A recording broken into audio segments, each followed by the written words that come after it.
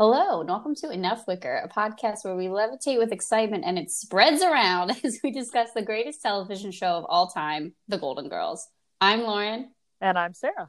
And today we're tackling the 52nd episode in the series and the first one of the third season, Old Friends. Alvin. Alvin. I adored this one.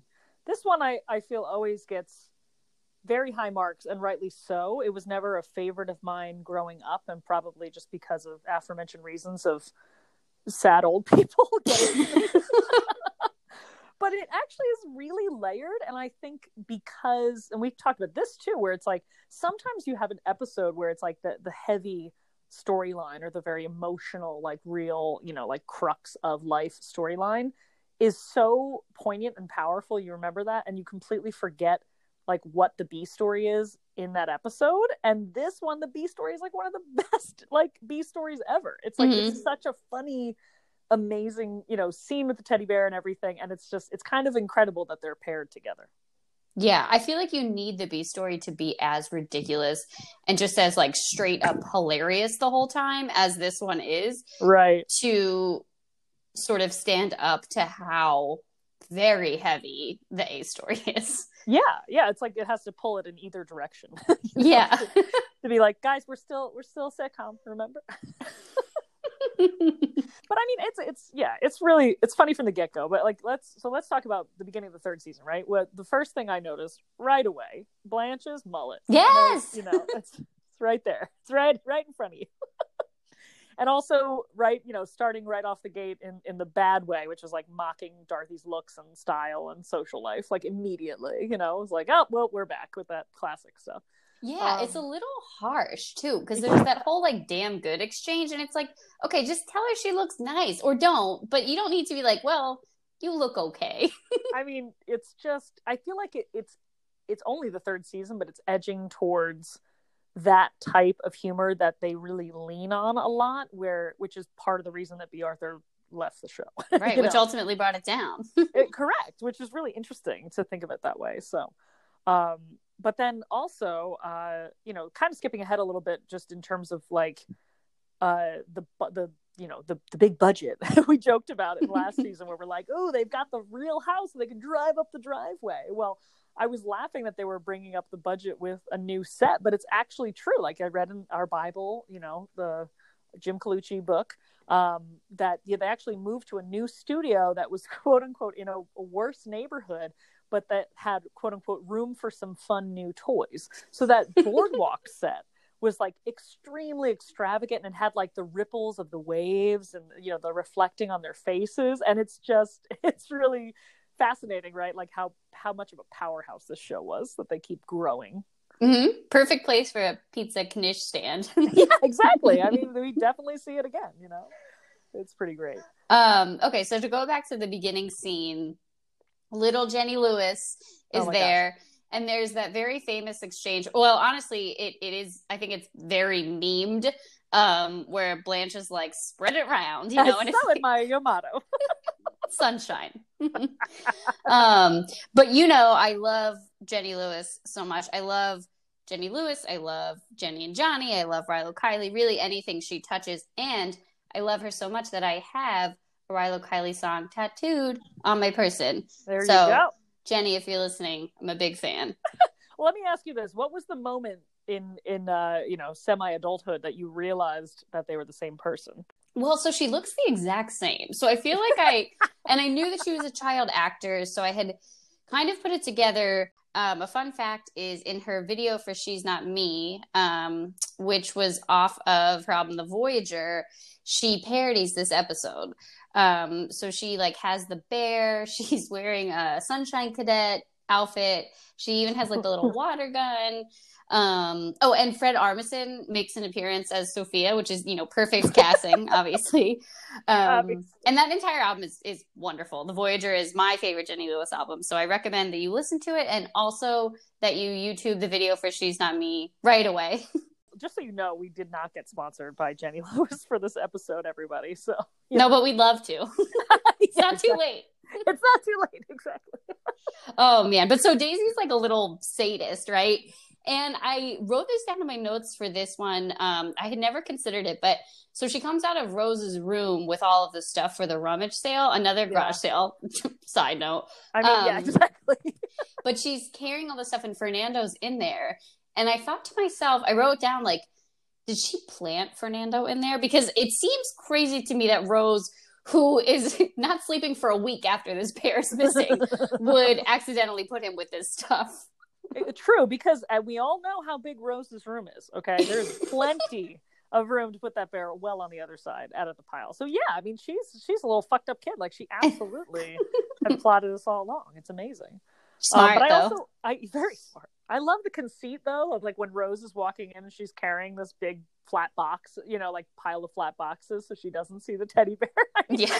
really Hi Daisy, bye Daisy.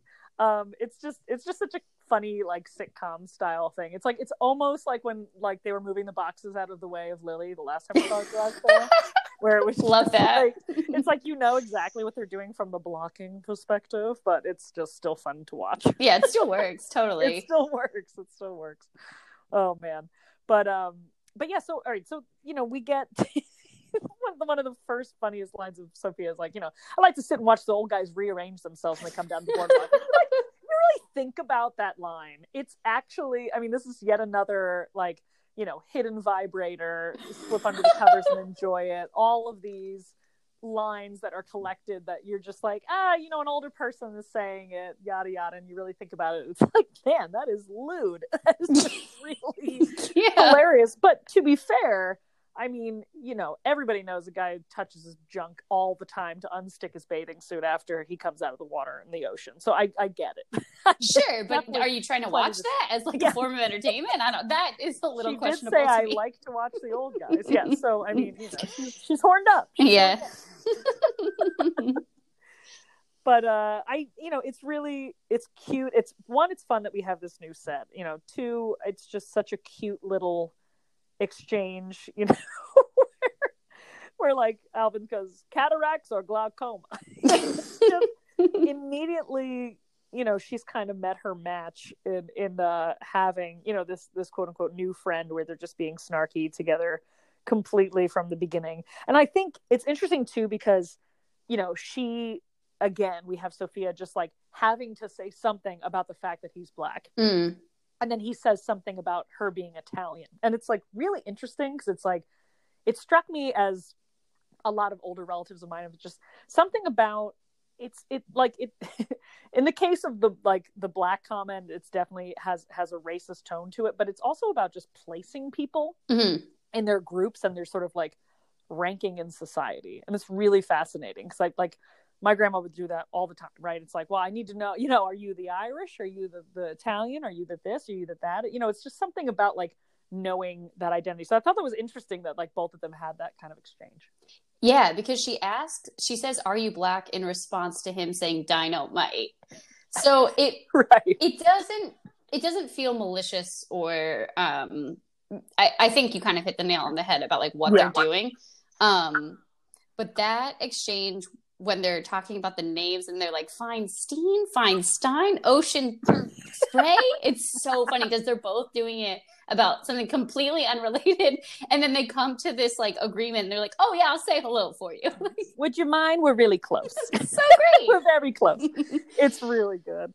And you know, what's really funny too in terms of the parallels, you know, they're obviously talking about like, oh, retirement home and this, you know, exchanging as old people in Miami would do. He goes, I'm a legitimate for real security guard. And he's like, at the Ocean Mist Retirement Hotel, Sundays noon to 1, by the way. Wow. He works for 1 hour a week. But it really hints, now that we know, you know, at the end of the episode, like what is going on with Alvin, it hints to that sort of the future of like Sophia being the activities director. Yeah. That whole Mr. Porter conceit of like, you know, just like, yes, you're in charge. Here's your job, you know, and it's just I mean, we're going to get into this heavy into Alzheimer's and everything that comes with sort of infantilizing your parent when you have to, you know, when their brain is literally not functioning as a functioning grown adult that you've known your entire life anymore. It's really fascinating. But I completely had forgotten about that little retirement community, the retirement hotel, he says, comment, because it was just like another future similarity. Yeah, it's very Mr. Porter. And actually, that's a good entree into. I looked up some pretty grim statistics from the Alzheimer's Association, and the one that I want to point out at this moment is that they in 2018 in New York State, there were roughly 1 million caregivers for people with dementia and Alzheimer's, and they performed over 1 billion hours of unpaid care for these people. So God. It's like obviously, of course, it's like a full-time job at some point, which I think also like this episode really hints at, the conversation between the two daughters, which we'll get into, it's such a smart vehicle to talk about it, because obviously Sophia and Alvin aren't going to have that conversation. And I think that it's kind of easy to be like, oh, that daughter, like she's shipping him off or whatever. But the fact is, like, he does need round the clock care. And yep. That's such a tough thing to confront and such a tough thing to address. And so when I was looking up information on the actual illness, that really stood out to me as like, yeah, this woman is following her father around, and like, he's at the boardwalk, but who knows where he gets on the wrong bus. Like there's all of these like totally risk factors that are just built into life. And, I think that this episode really calls those to the front and obviously invites this conversation. Right. And I think, you're with the whole idea of like, oh, she's just shipping him off, or other, quote unquote, arguments against, right? Like her actions, like it's almost like they build in that defense, because she even says, she's like, I already took a leave of absence from my job. She even talks about it. And it's like, you just can't do that. I know New York State and probably California, because that's what we do. We compete with everybody with the two coastal entities of having the most progressive laws. But I know that there's at least one funding source where you can actually get funds to be a caretaker. I'm sure it's a miserably low pay that doesn't actually support real life, but it's at least something, because it's, the idea of like paying for out-of-home care when you're like, well, I'm already doing it. Can I just have money to live and support, people? I think that there is a program like that, which is really interesting. So it's good that, at least there's something out there nowadays, but probably not in most areas, and probably, like I said, not anywhere close to a living wage.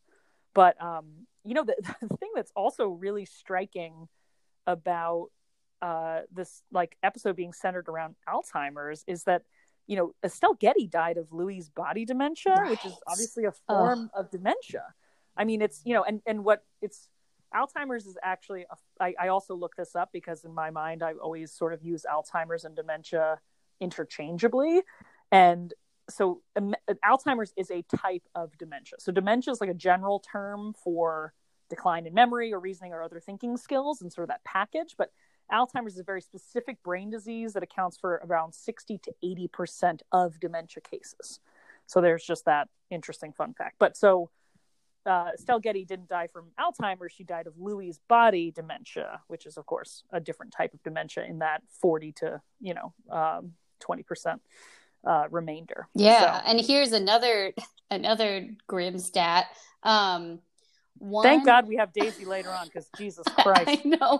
This will be the last one for now, but no one. I have one more. Also, according to the Alzheimer's Association, 1 in 9 Americans over 65 has Alzheimer's dementia. So that's specific, isn't it?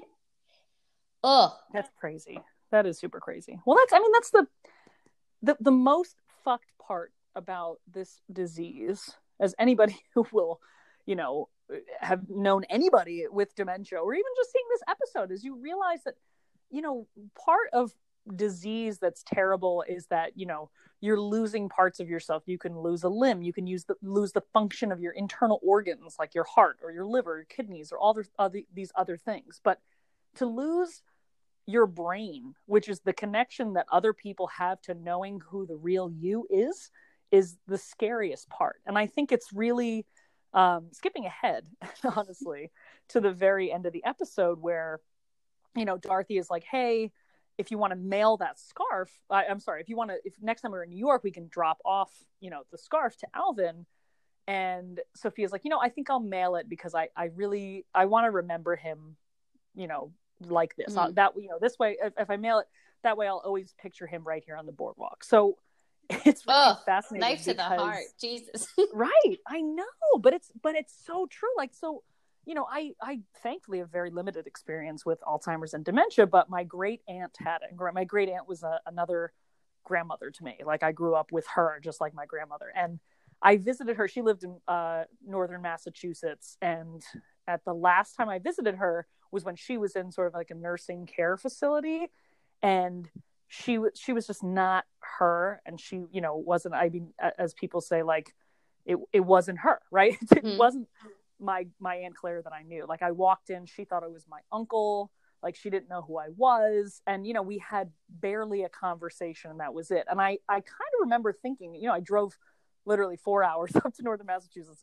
spent like 45 minutes, and then came back to and I met, I went through all this trouble, and I remember having this whole thought on the way back of being like, I don't really know if I like wanted to do that, like if I regret it or not, just because it's like my last memory of her isn't actually her, and it certainly didn't benefit her as far as I could tell. Like, she thought I was my uncle, so it's not like it was me saying goodbye. So it's just something that is just so personal to me when she has that, like that line at the end where she just knows, right? She's just like, these are the memories I'm going to cherish. It's really going to be too depressing if like I go see him and he's even more sick and he doesn't know who I am, et cetera, et cetera. So it's just right. And it kind of comes rough into conflict with, like we could talk, this is another podcast, I guess, but like the Western approach and view around death is so like, we have not figured out a good relationship to it. And so nope. I think that our society really pushes that like more time is better, regardless of the quality or, like you're saying, like, even if that person is not even mentally aware, more time is better. And I think we're starting to sort of like be a little bit more refined in our approach to that. But yeah, Sophia's, and I think she's totally right. Like, what benefit would come of her seeing him in a worse state than he was for either one of them? And also, Sophia's in her mid 80s, so it's not like she's, like, this isn't about her, but there's no way that it's not occurring to both Sophia and Dorothy that, like, what if that happens to me? Exactly. Oh my God, it's so heartbreaking. Okay, let's talk about a funny thing. Okay, so I think one of the funniest lines / reactions in this episode is I got a right to sing the blues. I got a right to sing the blues, and she just walks away after she repeats. I mean, it's the same intonation as creamed what was left on his pants.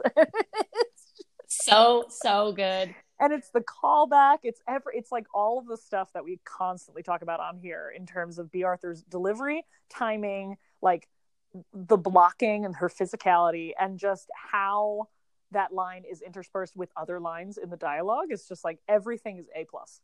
Absolutely. And this is sort of what we were talking about earlier. Like, Rose is so distressed about this bear. And I am not personally somebody who attaches sentiments to objects very often. So, like, I'm like, all right, you got to get over it. Like, it is not, you cannot not be sleeping for a week because this fucking teddy bear is missing. But okay. Seriously. But it's interesting. It's like, I mean, it would only really work with that character. Yeah. I mean, Blanche would like something materialistic, but like Rose obviously likes something infantile because of memories attached to it, right? And I think like it's just oh man, I mean, I have a lot of family members that are very attached to objects. Some might say hoarders, and it's part of the reason that there's so much, like, they have so many objects and they collect so many objects and they keep so many objects is because they imprint their memories onto right them. Yes. So it's really interesting, right? It's like the teddy bear, and again, they're really, again, first episode of the third season, they're really playing up the tropes here, and it makes total sense that it would be Rose, but it's also like, yeah, come on, like, even for Rose, this is extreme. But if you're going with you know, Rose is the most attached to her old life and having those memories, and like she's constantly telling stories about it and bringing up like what they used to do, that it actually does make sense that, like, you know, to have this missing object is sort of a loss of certain memories. Right. Yeah, that's true. And so Betty White is obviously fantastic. We haven't yet talked about Rue McClanahan, but she is, when she's coming in, she's like, "Oh, here's the bear, I found it." And then Rose leaves and she just sits with her head in her hands and she's like, she's holding Fernando for ransom, and she has to, you know, she sent me one of his ears, like this. She sent me one of his ears. This whole thing, and her southern accent, this whole episode, like from the very beginning, when she's like, "Whatever," like it's so heavy, and it just is. It works so well. Absolutely. And you know, like she just has this face of terror when Rose walks out, and just panic, like she doesn't know what to do, and she feels super guilty, which I think lends itself to, you know, we've talked about this before, but the complexity of Blanche. Like, this is stupid. Yeah. We can all agree that it's really stupid, that Rose is really upset about this, but she knows she did something wrong and she can't fix it. And so, you know, she's just like desperate to solve the problem that she created because she doesn't want to hurt Rose. Right. Exactly. But also there's the way that this episode is, you know, written for Betty White, and the way she plays it is that perfect, like, poor Rose, like, we have to take care of her. Like, again, like Dorothy is, when she when they first confront Daisy and they realize that she's a psycho kid, like, they, you know, and she's like, where is she going? And Dorothy just super calmly and seriously goes like, "She took him home, Rose." Like, you know, it's like, like you would talk to a 4-year-old explaining where their teddy bear went. But then at the same time, you know, she has that beautiful, like, competitive Rose streak where she gets really intense, like, "All right, shut the hell up, you know, on vacation, Rose," you know, and it's so serious in the next breath of just cut the crap and get back the damn bear. I mean, obviously it's the dichotomy of like those reactions that are perfect, but it's also, if they had the Blanche line, you know, if Blanche's lines were written for her to sort of think it's kind of stupid, then like it wouldn't work as well. Yeah. Like, to have that sort of seriousness to it. So it's the same exact, like, I don't think we're supposed to talk while we work. You know? I'm kind of afraid of Rose. Like, first I want to take care of her, but now I'm kind of afraid of her. Yeah, and there's so many little notes in that exchange with Daisy, because, like, you know, eventually Dorothy loses her temper and she's like, "They're going to take you to the school for bad girls." And she goes to the phone and she's like, you know, like, she goes, "I put you in a sack and take you away." She's just trying. But I think it's so smart of the producers, and, you know, and not to Jenny Lewis's acting skills, because, like, I kind of buy it. Like, it's very Bond villain, over the top. But the thing that I put in my notes was when she has the water pistol that's loaded with red ink. And it clicks. Yes, the click, brilliant, on the beaded unbelievable, so smart. I literally looked that up. It's so funny you said that, because I was like, I wonder if that was a Terry Hughes directorial nod, like if she had done it accidentally or something, because it obviously just seems like she just ends up clicking it to, it's supposed to be to the side of the bear's head, right? Because that's where you put a gun. And there's a lot of guns in this one. Reagan's America. Anyway, I bought a gun. Seriously. But like, I just wonder about like how that went, right? Like, one take it clicked and they were like, "Ooh, that's like even funnier." So like trying to get a take that happened. But even if not, I mean, like, even if it's just like a one-shot deal and it was just accidental, it's so good. I literally wrote that down. It's priceless. You see, that's the kind of scholarly observation people come here for. That's right. This is the absolute, fuck those depressing Alzheimer's statistics. This is the shit about the click of a bear's beaded eye. But yeah, I mean, it's and you know, like the way that Daisy's played too, where she was just like, "I missed it when I was grounded for catching a smoke in the bush." Like you said, Bond villain is like nails it. It's so perfect. It's really great. Also, I adore her knitted vest, by the way, in that scene. So cute. It's really great. Oh man. But so going to, you know, flashing forward, of course, to when Rose has her epic scene, you know, So apparently Betty White, like back in the day, like told an interviewer, like she was asked like what her all-time favorite Golden Girls moment was, and that was it. Wow. It was throwing Daisy out of the door, which is fascinating. So apparently, talking about Terry Hughes, the director again, he had said, this was in the Jim Colucci book, that Betty was like super nervous about pushing the girl because, well, one, she was like, I'm pushing physically a smaller kid, right? Because Betty White is an adorably nice person, and she would feel bad about that. But she also was very concerned as an actress of like what people would think of Rose pushing a child. And, because she was like, I don't know what the audience will think. It's a little harsh. And like Terry Hughes was like, no, like she's crazy. She's terrible. Like they're going to love it. And of course, like she was so relieved when, she makes this epic speech and just the kicking out, the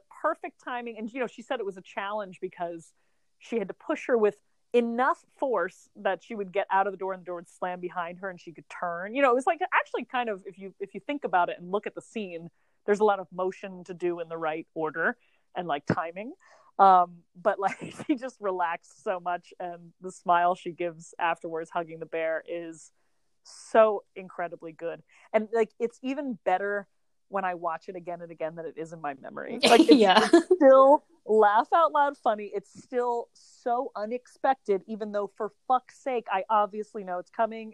It's magic. Yeah, that's another one that's all over the internet, and rightfully so. Right, exactly. Betty White really just, I mean, obviously, she provides so much of the comic relief in this one. And as we've said, like it's so necessary. But there's another line that I want to just bring up that comes up later. And we have touched on this before, but this show is full of fat phobic and body shaming jokes. But Blanche is talking about how she's in Ladies Petite shopping. and Betty, and like she tells this whole story about like some guy or whatever. And Rose's response is, what are you doing in Ladies Petite? It's just so funny. Seriously. It's the whole... So oh my God, I love that you brought that up too, because that story is great because Blanche tells the whole fucking story. There's no interruption, right? And the final thing, she's like, can you believe the nerve of that guy? And it's just a gross story. It's like the classic, like, you never know which direction it's going to go if Blanche thinks a guy flirting with her is going to be gross or good, because it's like, it's seemingly like up to the hour. It doesn't matter which one. But she says that whole story by herself. And then, like you said, that one beautiful line from Rose at the end. But in the very beginning of the episode, Blanche actually tells a whole story, like, by herself with no audience. The Miss Maggie's house on the hill. Oh, right. She literally is talking to nobody. I think, is that the first time that has happened? That's a Rose thing. It was really fascinating. She's telling a story with absolutely no audience. That is a Rose thing. But it was kind of fascinating for the characters, like 1-2 punch of like, we get a Blanche mullet and then she's telling a Rose thing, but yeah, what were you doing in Ladies Petite? Again, I always forget that's from this episode, but that like very, like earnest. Yeah, so naive, so sweet, but like so cutting.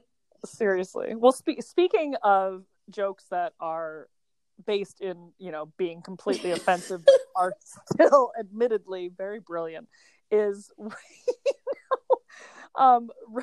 Sophia goes, I thought you broke up with that. Yeah, because of the little teddy clothes is what it's exactly awful. When she's like, oh, look what I made for me. And like literally it's so funny because it's like, man, that was a long time ago. That was a long episode ago. That was way back in the first season. It was episode 13. And they never do that. They never call back. They never do that. Obviously. Exactly. How many kids does Blanche have? We'll never know. Correct. There's so many plot lines that don't line up. And so deciding, which is maybe reflective of a new season, they don't really stick to that. But it is terrible and funny, to your point. Exactly. Oh my God. And one other thing is that a Greek myth? The myth about black men in the bedroom, which is, super problematic as well. But Rose responding to that, like, is that a Greek myth? Is that a Greek myth? Oh my God. Literally I actually meant to bring that up earlier of like going back into Alvin being like, you're Italian, and she's like, you're black, and you're like, okay, everybody, we know. like other than that one comment and obviously the whole, that myth. This is kind of one of the only episodes with a Black character whose race isn't actually a plot point. Like, it's really interesting, and, we've talked about this before and we will absolutely talk about it again, of just like one of the big blind spots of this show, other than fat phobia, as you just mentioned, and offensive jokes about people who are different. It definitely does not, it does not include, Black and Latino and Asian characters who are not caricatures, right. of themselves or representing their race or anything like that. So it's just really, it's disappointing that it doesn't happen more often, that we just get a regular character who happens to be Black. But I think that's also part of what is refreshing about, Sophia's connection with Alvin. And I also, speaking of that, in terms of connection with Alvin, so is it romantic? I also wrote that down. I don't know if it's romantic or not. There's this conversation, and then there is some other implications that maybe it's a little bit deeper than a friendship, or not deeper.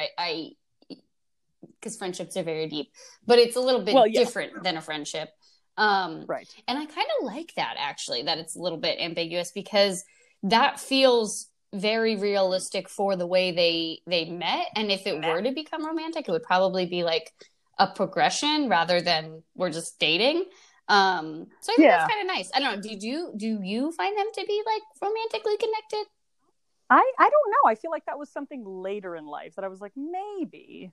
But in the, I think I'm also thrown because like it's literally called Old Friends, It's tricky. Yes, it's a pun, but like, it's, I think when I was younger, I completely thought it was just friends, right? Because there's nothing specific, like, they do hold hands at one point.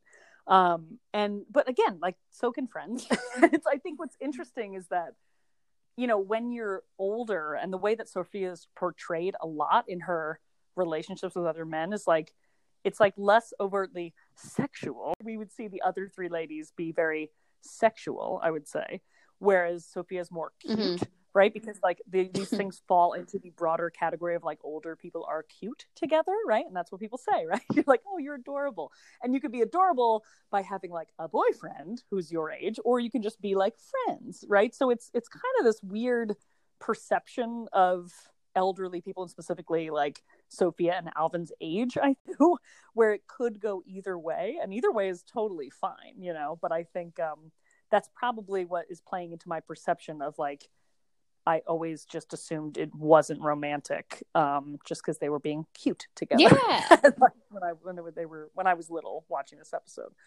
And the title, like you said, the title is deceptive. I refuse to allow old friends for just this fucking bear. Like, there needs to be another play to that. It is very clever in that pun, though. It's really interesting. So to go back to sort of the dark topic of this episode, so his outburst. There ain't no avoiding it, man. His outburst, right, when he like misses he misses the bus. And then what really... Well, he takes the wrong bus. Yeah. I mean, he's, clearly. The driver went the wrong way. Oh, so sad. I know. So so he's already kind of irritable and angry. And then what sort of sets it off, right, is the conversation about Edna, his wife. And, what we were saying earlier and what you were saying about, like, your brain not working. To be conscious of that, I feel like must just be absolutely devastating, because you should know, and you did know, at least for him in this particular stage. It's obviously very, very individualized and different for every case, but like, what a horrible situation to be in when this person that you barely know, that you're getting close with, can recall the name and some sort of characteristics of your late wife, and you can't. Oof, that is overwhelming and impossible to respond to in sort of a rational, acceptable way.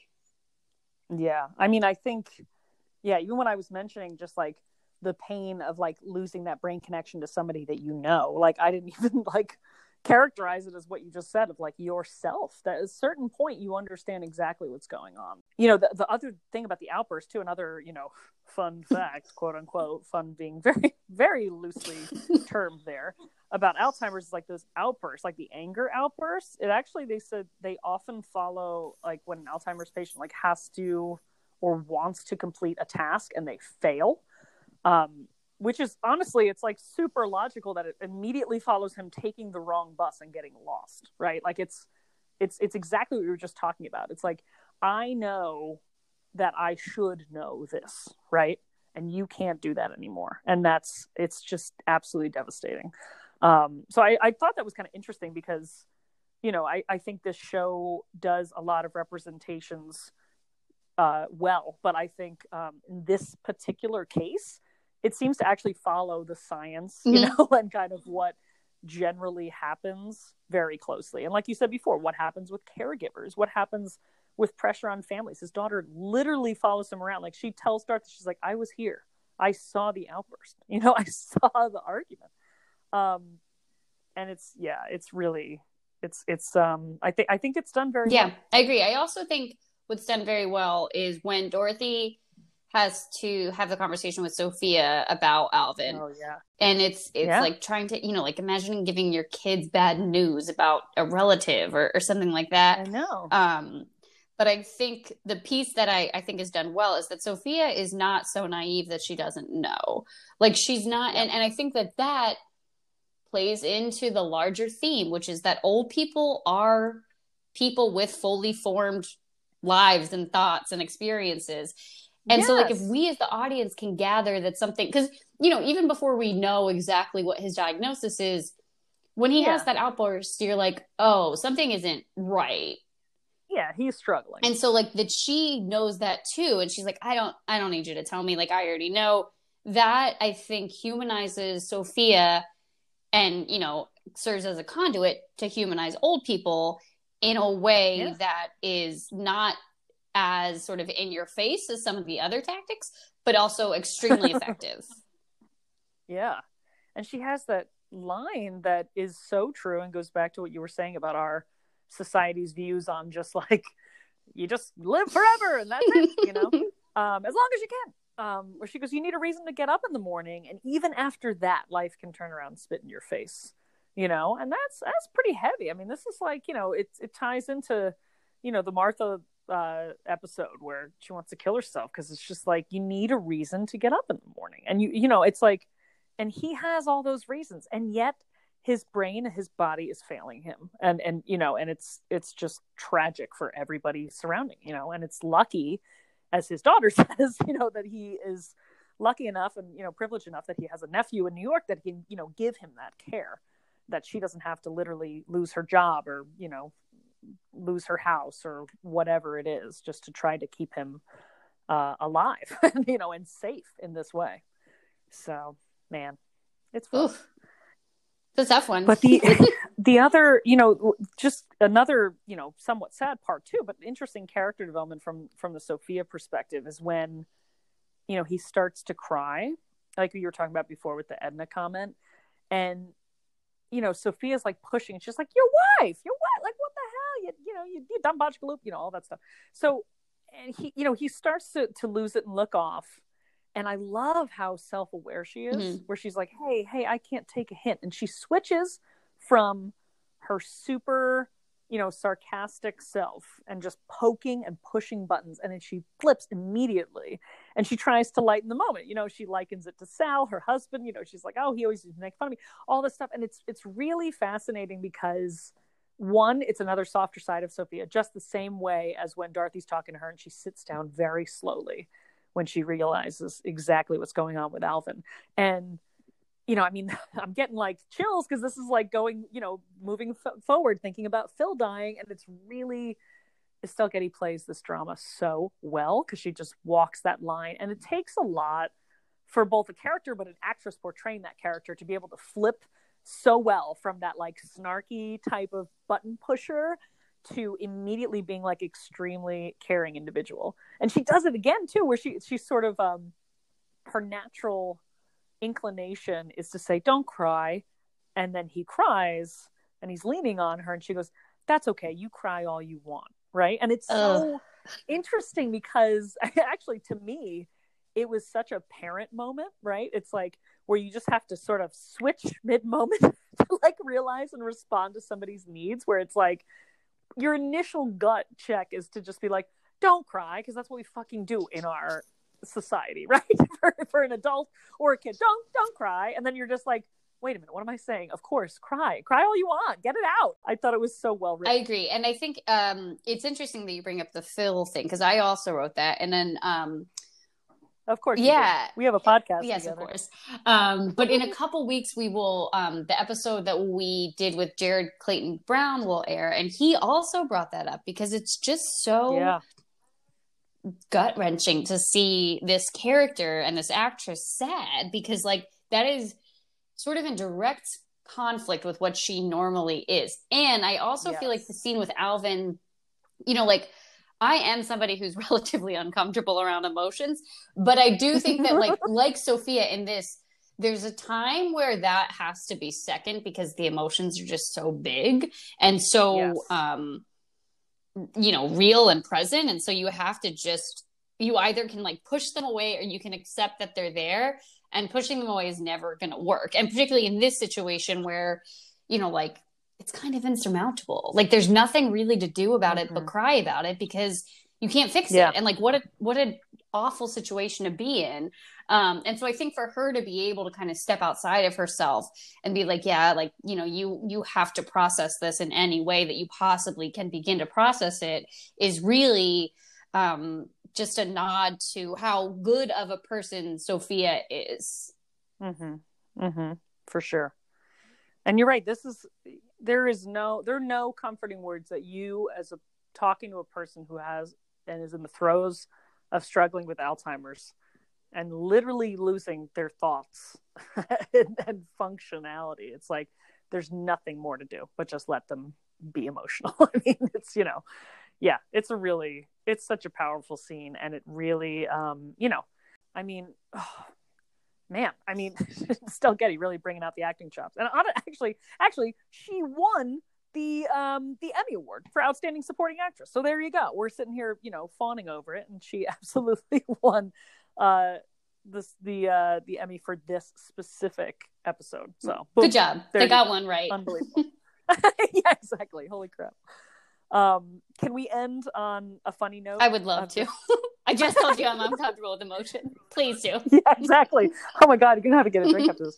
I love when right before, and again, this is what this show does so well, of just right before the you know, the bridging of Dorothy laying on this like really intense information where she's basically telling Sophia that she followed her to the boardwalk, you know, that she witnessed all of this, and she talked to Alvin's daughter and yada yada.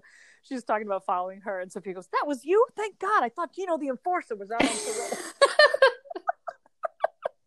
It's like any excuse to get a mafia joke in. It's just it's really well done. Oh my gosh. Magnificent. But all right, I think that's it for Old Friends, launching right into the third season with a bang. All right, well, join us next time. We're going to discuss how the gig economy was alive and well way back in Reagan's America. Take care, everybody.